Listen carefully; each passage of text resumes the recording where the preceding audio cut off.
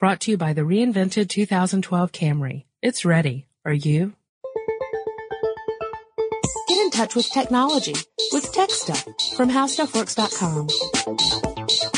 Hey there, welcome to the podcast. My name is Chris Pollette. I'm an editor here at How Stuff Works, and with me is wonderful writer Jonathan Strickland. Howdy. Today we're going to be talking about some of those energy suckers in your house, better known as your electronics. Right. Some of you may not know this. There was a article in Forbes that said the average American household spends $1,400 each year on energy bills. That's a pretty hefty chunk of change. Well, it's not surprising. I mean, if you think about it, a good-sized plasma TV can use up to 350 watts. Xbox 360, 187, PlayStation 3, 197 watts. I mean, you know, that's not an insubstantial amount of electricity there. Yeah, actually, there was a recent story published by Choice, which is a consumer group in Australia, that specifically looked at game consoles and computers. And they found that even if you are running a PS3 on idle, so the machine is on, but you're not doing anything, it runs on about 31.74 kilowatt hours per week, which they figured out was 5 times more than your medium-sized refrigerator. Good grief. So, and if you're playing a game, well, watch out, because it consumes even more power. The Wii, by the way, was the least taxing on your energy. It ran on 3.14 kilowatt hours, even if you're playing a game. So 1/10 of what the PlayStation 3 runs on.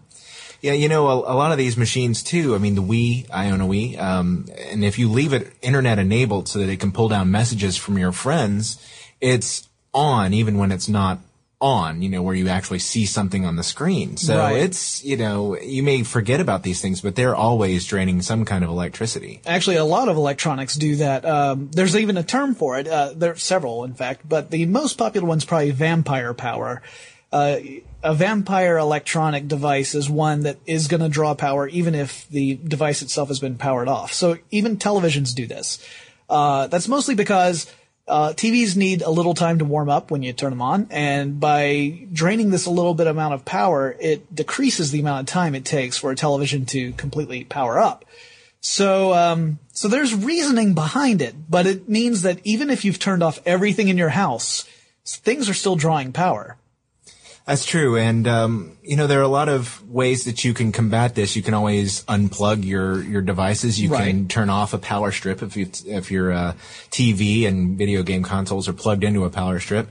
But some manufacturers are looking into ways to cut down the amount of electricity that they use, even when they're on. For example, when Jonathan and I went to the Consumer Electronics Show earlier this year, we saw a television called the Eco TV offered by Philips, and it's an LCD TV. They use a lot of light to power the screen, but what the Eco TV does, it measures the amount of ambient light in the room, so it can adjust how much light it puts out to power the image on the screen based on the amount of light that's coming in the room. So it can kind of, you know, adjust things. Yeah, like if you watch television in a dark room, you don't need as much power to make the image visible. So watching those movies in a nice little dark home theater system is energy efficient, in fact. So hey, I'm energy efficient because that's the way I prefer to watch my movies and television.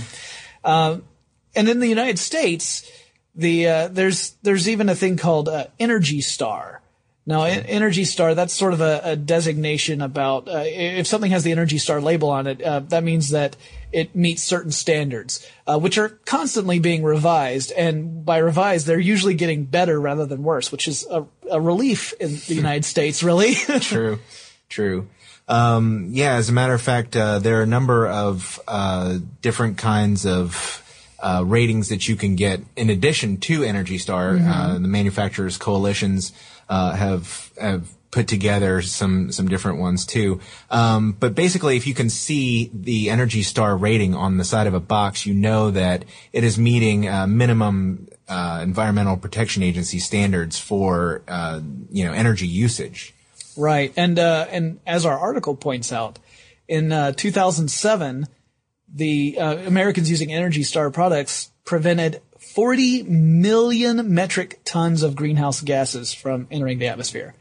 And that's significant. Yeah, that is fairly significant. One of the kinds of machines that use an awful lot of electricity, and a lot of machines aren't Energy Star certified, are computers. Right, computer monitors as well. Yes, computer monitors. Depending on the monitor, a lot of the CRTs, the old style big tube monitors, those use up a lot more electricity in general than your flat panels.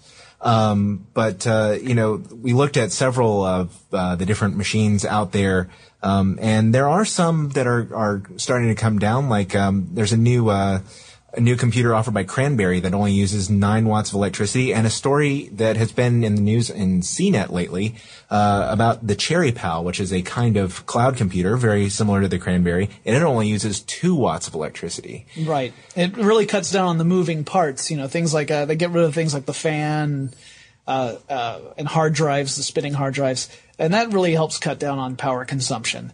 And of course, there are other things that we can talk about when we're talking about energy efficiency. We can talk about handheld devices and alternative means of powering them, like solar panels, for example. You could have a solar-powered energy source to charge your iPod, for example. True, and there's another example that we used, the Nokia Eco Sensor, which is a sort of a prototype, I guess, and it uses a combination solar panel that you can wear on your wrist, but it's combined with a kinetic energy generator. So if you're, waving your arms wildly like I am right now, you can charge up your PDA as you are gesticulating wildly and making your friends wonder if you're insane. You go, no, I'm just charging my PDA. Right. In a related story, I read a great piece in The Independent, that's a newspaper in the United Kingdom, written by Adrienne So, about she proposed a certain kind of energy generating piece of clothing. We're talking about they call it the bionic bra. It's a bra that would harness the power of moving breasts to generate electricity. Which is brilliant. Although, as NPR's Wait, Don't Tell Me pointed out, that might mean that guys start referring to women by how long a song they'd be able to play. So if it powers down completely, do you get memory loss? Ha ha. But to be serious, she was asking actual engineers about the feasibility of this, and some of them surprisingly said it's completely feasible. There was an engineer named Wang at Georgia Tech, which is just down the road from us, who his team's working on creating fabric made out of nanowires that can transform friction into electricity. So the more you move around, the more electricity you would generate. And he was thinking of using it in things like T-shirts and stuff like that. Things that you would wear that you would just have a lot of movement in general. And he said bras are a legitimate use for this technology. So we may actually see a bra generating electricity soon. Or not see it. I mean, it would probably be under clothes, so we probably wouldn't actually. Anyway, you know what I mean. I feel like I've stumbled into some kind of booby trap. Yes, I would say so. Really, it looks like rather than, just looking at ways to cut down on the amount of electricity they use, manufacturers are also looking into alternative ways to power that. So maybe through the combination of these things, we can reduce the load of electricity that we're using from generating fossil fuels or not generating fossil fuels, generating electricity from fossil fuels. Right. The United States generates more than 50% of its electricity from coal. So that would be a big improvement to find alternative ways of generating electricity. So now you'll shift from that to watching people, flip and flop their way down the sidewalk as they go to work and try to listen to their iPods. I don't see this conversation getting any better. We might want to end this now. So if you're interested in reading more about that, we have a brand new article called How Energy Efficient Electronics Work. It's available today on HowStuffWorks.com. Thanks for listening. For more on this and thousands of other topics, visit HowStuffWorks.com. Let us know what you think. Send an email to podcast@HowStuffWorks.com. Brought to you by the reinvented 2012 Camry. It's ready. Are you?